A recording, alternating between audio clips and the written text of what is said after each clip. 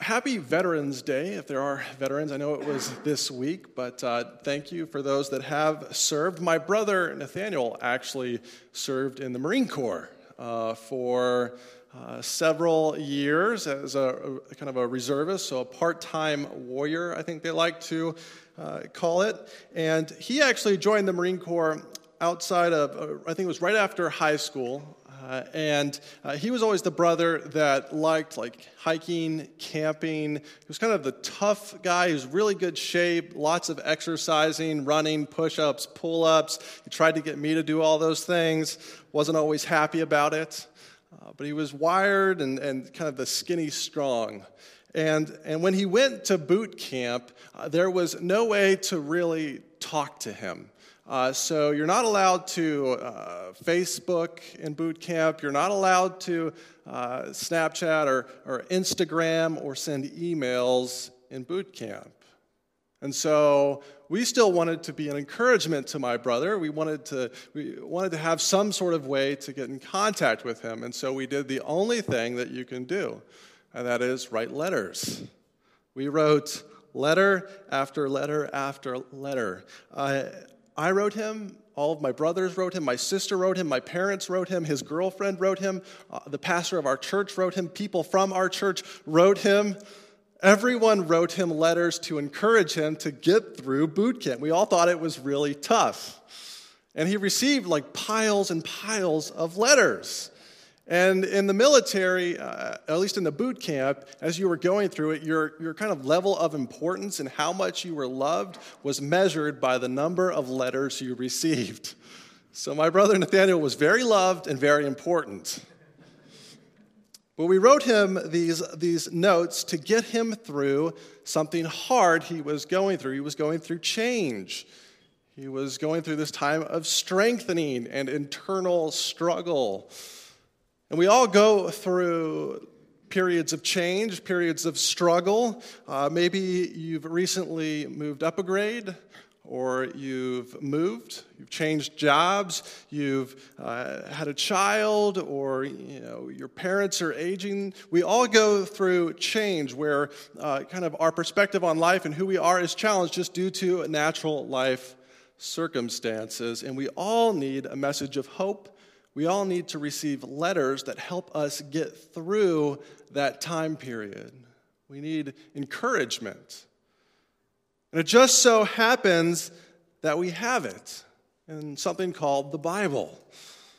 See, the Bible is 66 books, 66 letters that God has written to you and to me. 39 in the Old Testament, 27 in the New, and these letters are meant to encourage us and give us hope no matter where you are, no matter what you're going through. Maybe you're having a great day. There's still something that the Scriptures can say into your life.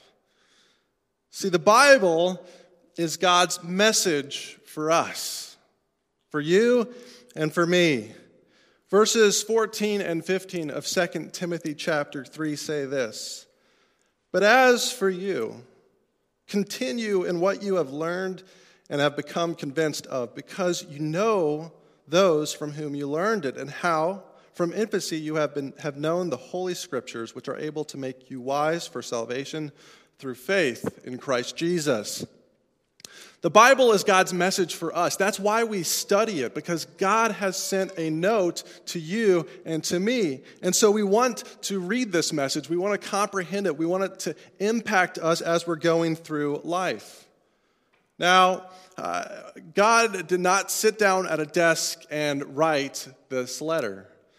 We're in the book of 2 Timothy. This actually is a letter written from one person to another. Other ones are poetry and historical books. But this one was written by a man named Paul. He was an apostle. He was what is called a sent one. And who was he sent from? He was sent from Jesus. He had the authority of Jesus to speak on behalf of God. That's a really important position.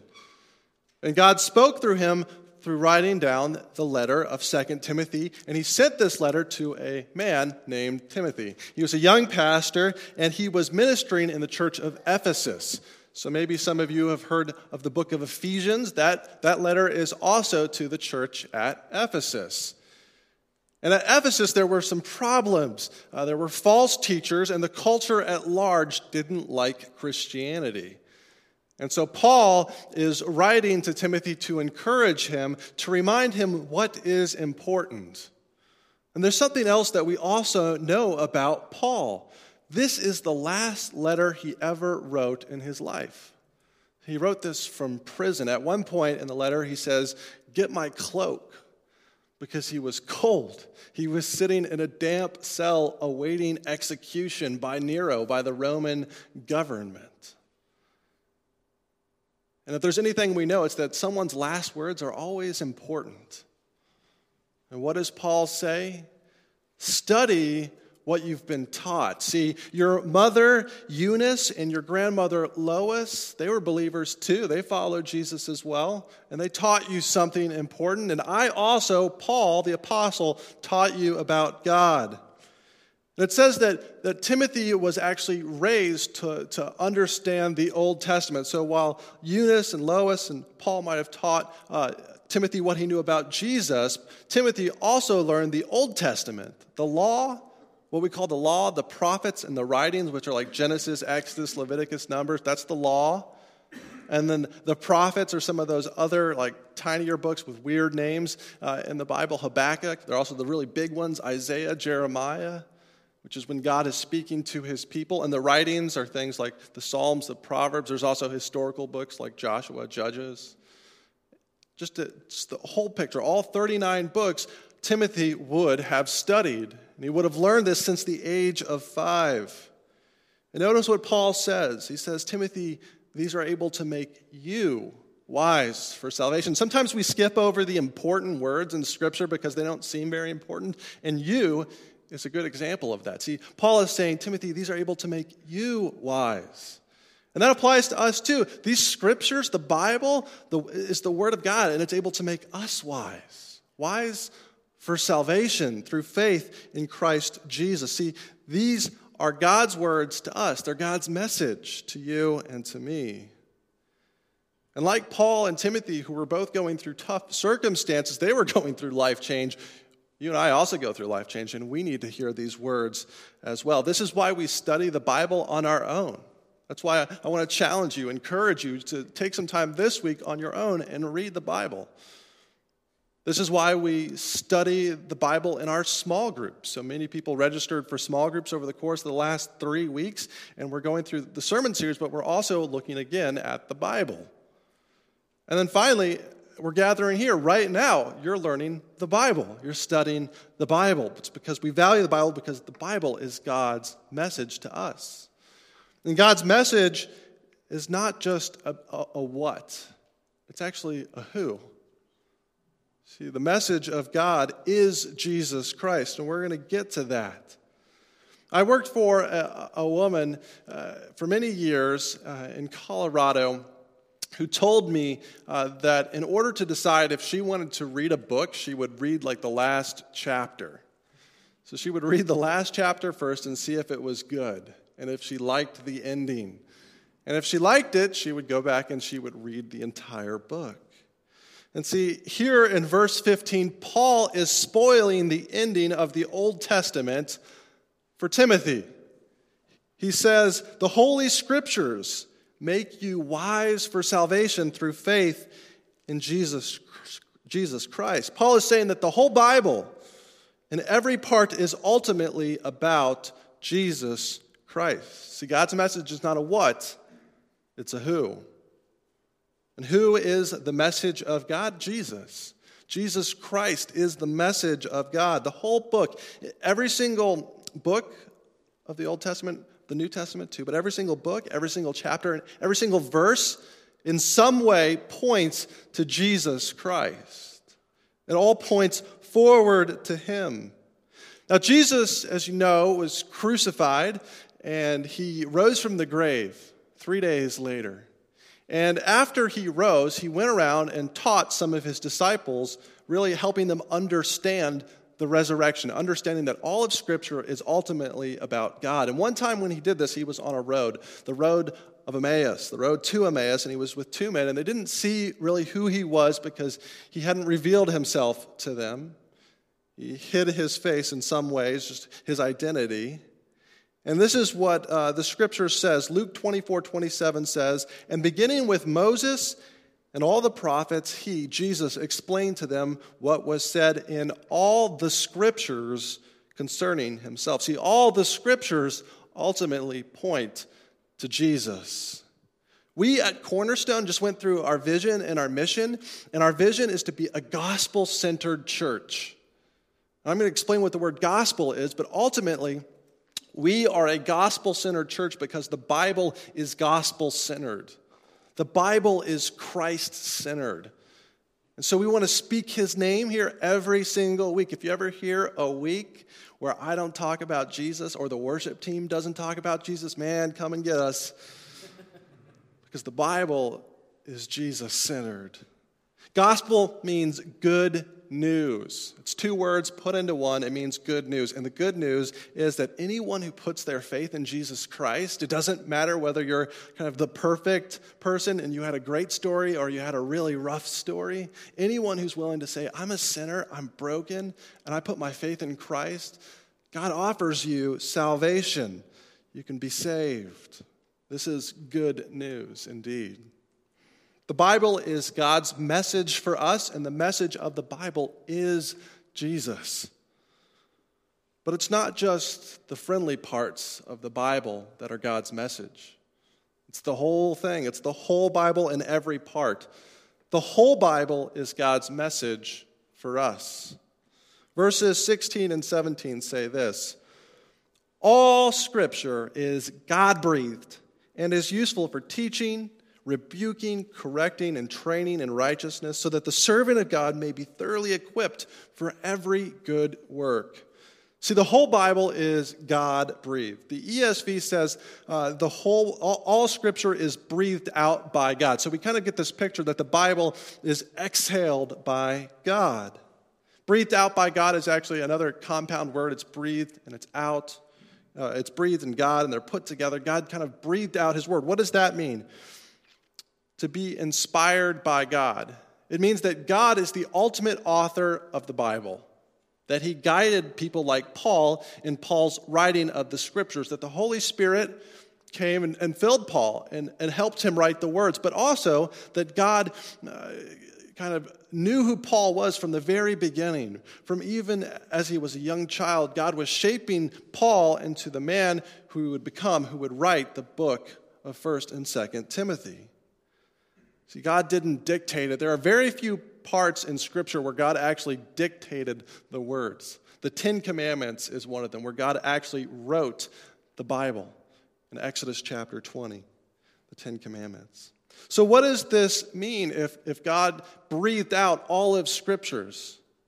Well, for one, it means that there are no errors in Scriptures. God cannot speak a lie. God cannot tell any untruth. And that means all of the Bible is true equally in every single part.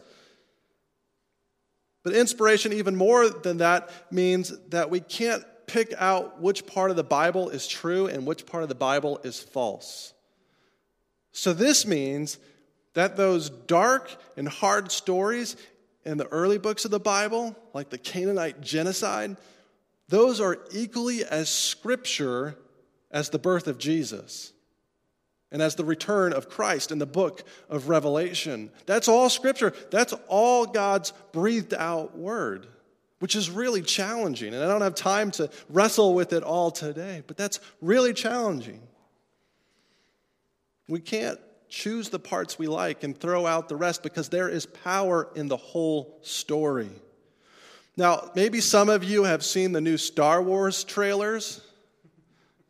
Maybe you like Star Wars. I personally like Star Wars. I wish the trailers would stop coming out so that my productivity would increase.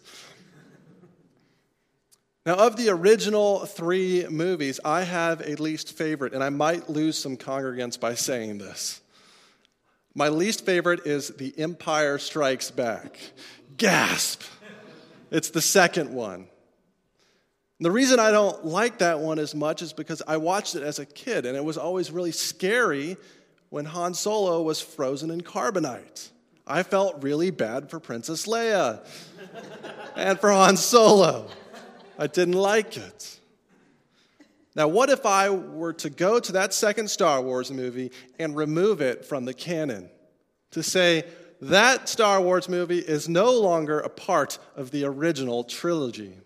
Well, for one thing, suddenly the Star Wars saga would become very, very confusing. You would watch the first and then the third, and you'd wonder, well, how did Luke Skywalker grow up so quick? He seems so mature, and he has a robotic hand. When did that happen? And Darth Vader is his father? Oh, man. So you wouldn't get the story. You wouldn't get the full picture. When we take out the parts of the Bible that we don't like, we don't get the full story of Scripture. See, there are parts in the Bible that are dark parts, that are sad parts, but they're still in there to teach us something, to teach us about how holy God is and how he cannot stand sin, but also to teach us how gracious God is and how merciful he is to you and to me. The whole Bible is God's message for us. And it teaches us how to live and what to do, what to believe. Verse 17 says, all Scripture is useful for teaching, for rebuking, for correcting, and for training in righteousness. So these words kind of come in pairs. Teaching and rebuking are really a positive and a negative way of saying what to believe and what not to believe. And correcting and training are similar. They're kind of a positive and negative way of saying how to live and how not to live. See, the Bible teaches us what to think about reality, about truth. And the Bible also teaches us how to live our lives in obedience to that truth that God has told us. But not only that, verse 17 says that the Bible equips us for every good work. The Bible, in some mysterious way, helps us accomplish what God calls us to, because it teaches us how to live. It equips us. It prepares us. When we study the Bible, we are preparing ourselves to do something really good. What is the good work in verse 17? Well, the whole Bible is God's message for us to share. This is really the main point of the passage. The whole Bible is God's message for us to share. Verses 1 and 2 say, in the presence of God and of Christ Jesus, who is to judge the living and the dead, and in view of his appearing and his kingdom, I give you this charge, preach the word. Be prepared in season and out of season, correct, rebuke, and encourage with great patience and careful instruction. See, God calls us to share his message with others. We're to share what we're learning about the Bible, how we're being challenged, and how the Bible points to Jesus. Ultimately, we're to share these things. We're to talk about them with other people. Paul takes this very seriously. He is about to die, and he is about to stand in the presence of God. And he says, I charge you as if I am standing in God's presence, as if you are standing before God's very face. I want you to know that God has called you to be his witness, to share the word, to preach the gospel. And when are you to preach it? In season and out of season, when it's convenient, when it's not convenient.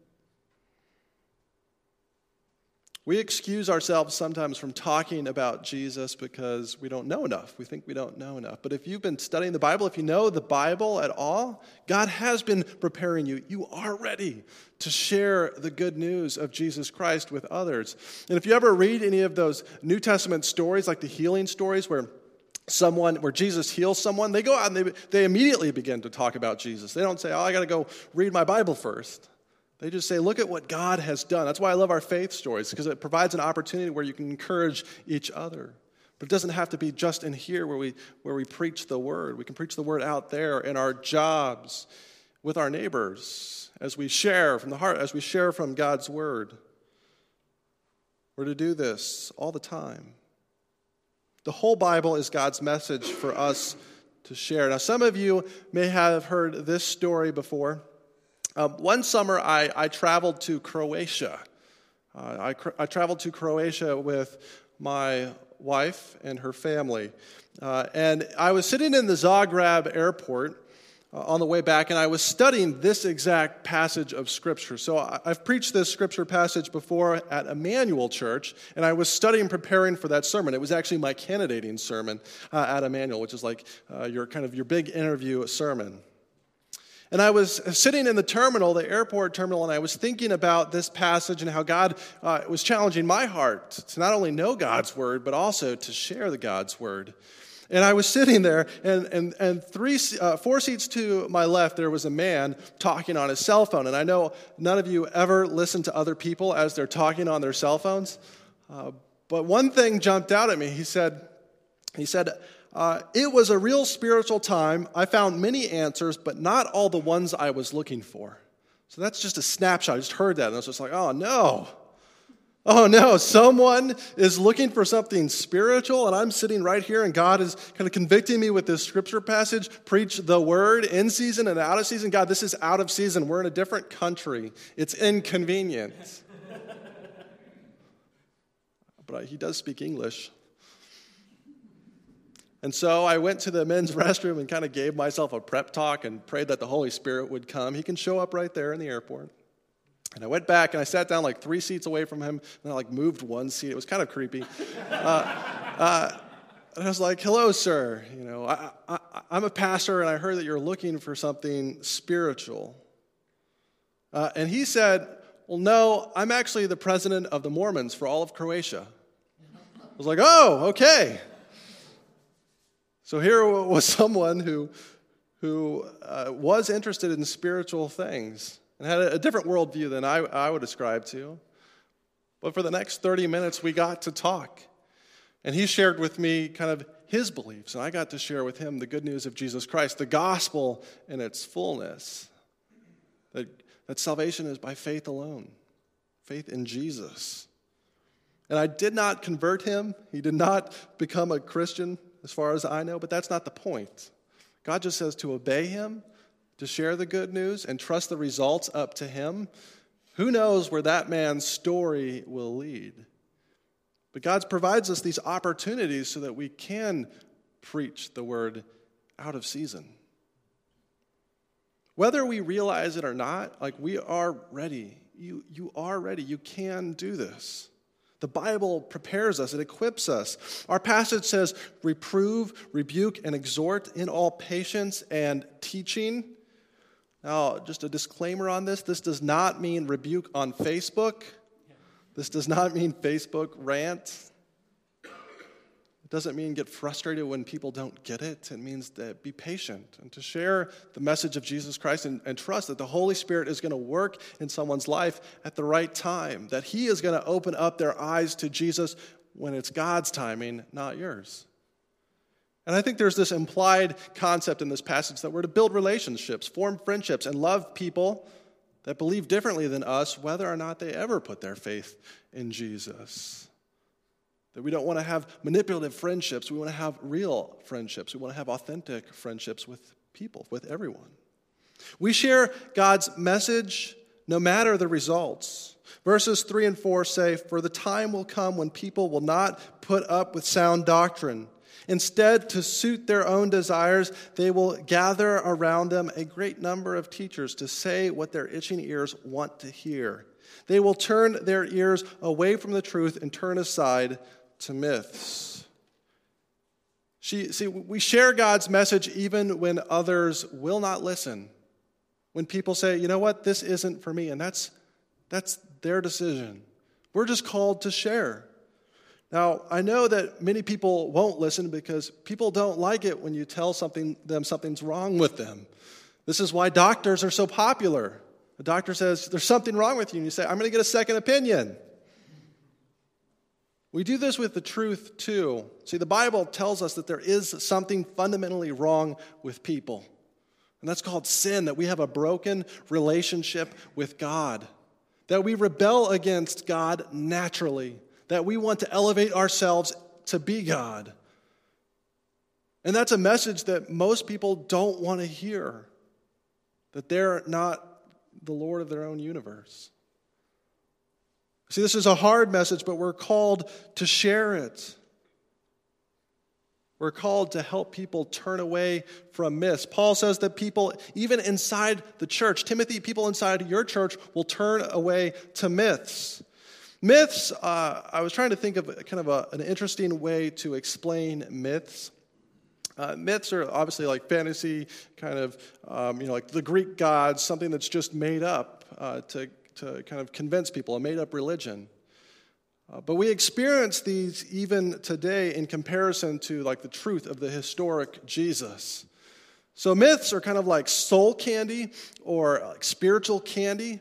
They're the idea that, everyone goes to heaven no matter what you believe. That is a myth. Another myth is that there's no hell. That's a myth.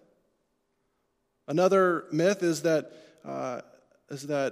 you can believe in any religion or anything you want. All that matters is if you have faith. That is a myth. It is soul candy. It's tasty when you first try it. It kind of explodes the chemicals in your brain. But at the core, it is bankrupt. There's no truth to it. There's no depth. It doesn't match up with reality. It doesn't match up with God's word. We believe and do things all the time that are bad for us. I encourage you, the medicine is to focus on God's word. That's the full meal. That's the healthy meal. This week, my car wouldn't start, and I looked under my hood, and there was purple battery acid, like foaming around it was dried, but it had foamed around one of the connectors. And I used some Coke to clean off the dried battery acid. But before I put the Coke on my battery acid, I drank some of it. Because that seemed like a good idea. We do the same thing. We are attracted to what is not healthy. We are attracted to untruths. My heart would rather believe in universalism than the cause of Jesus because everyone would go to heaven. But the Bible says this is not the case.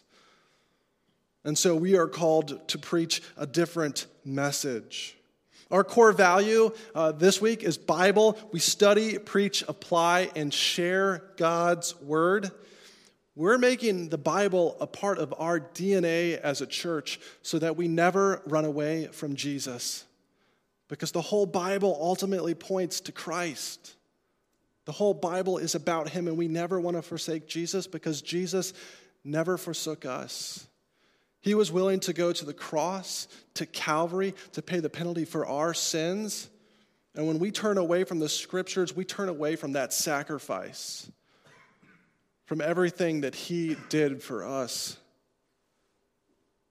We have a healthy meal to share. The Bible, God's word, is a healthy meal, and it's much better than soul candy or Coke. The whole Bible is God's message for us to share. I put a lot of thought and time into writing my brother Nathaniel in boot camp. I actually wrote him jokes. I would look up jokes online because I figured boot camp is a sad place. You're going to need to laugh some. And so I wrote jokes into these letters. He probably just skipped over those. And sometimes I told him, you're my hero. You're doing something amazing. And I wondered how he received my letters. And he told me, this is my Marine brother, tough, also very gentle and kind. And he said that sometimes he would cry when he would read my letters. We believe in a God who has put just as much time and thought and loving care into the letters that he has written us. He is from eternity past. He is from forever. And he was kind of ordaining, putting in place everything that would take place in order to give you these letters, in order that one day you could read the NIV translation. That's how much God loves you. That's how much God cares for you. Sometimes we read the Bible like an encyclopedia. It's kind of boring. Or sometimes we read it and it feels like an email of just to do this, get it done. God doesn't want us to read the scriptures like that. He wants us to read it as a personal note from him to us, from him to the church, from him to his people. As we read it together, as we understand it, as we study it, we're going to understand more of God, and ultimately we're going to understand more of his love for us, for you, and for me. Don't you want to know about this love? I encourage you to go home and read your Bibles this week so that you can understand the love of God more and more every day. The whole Bible is God's message for us to share. Let me pray.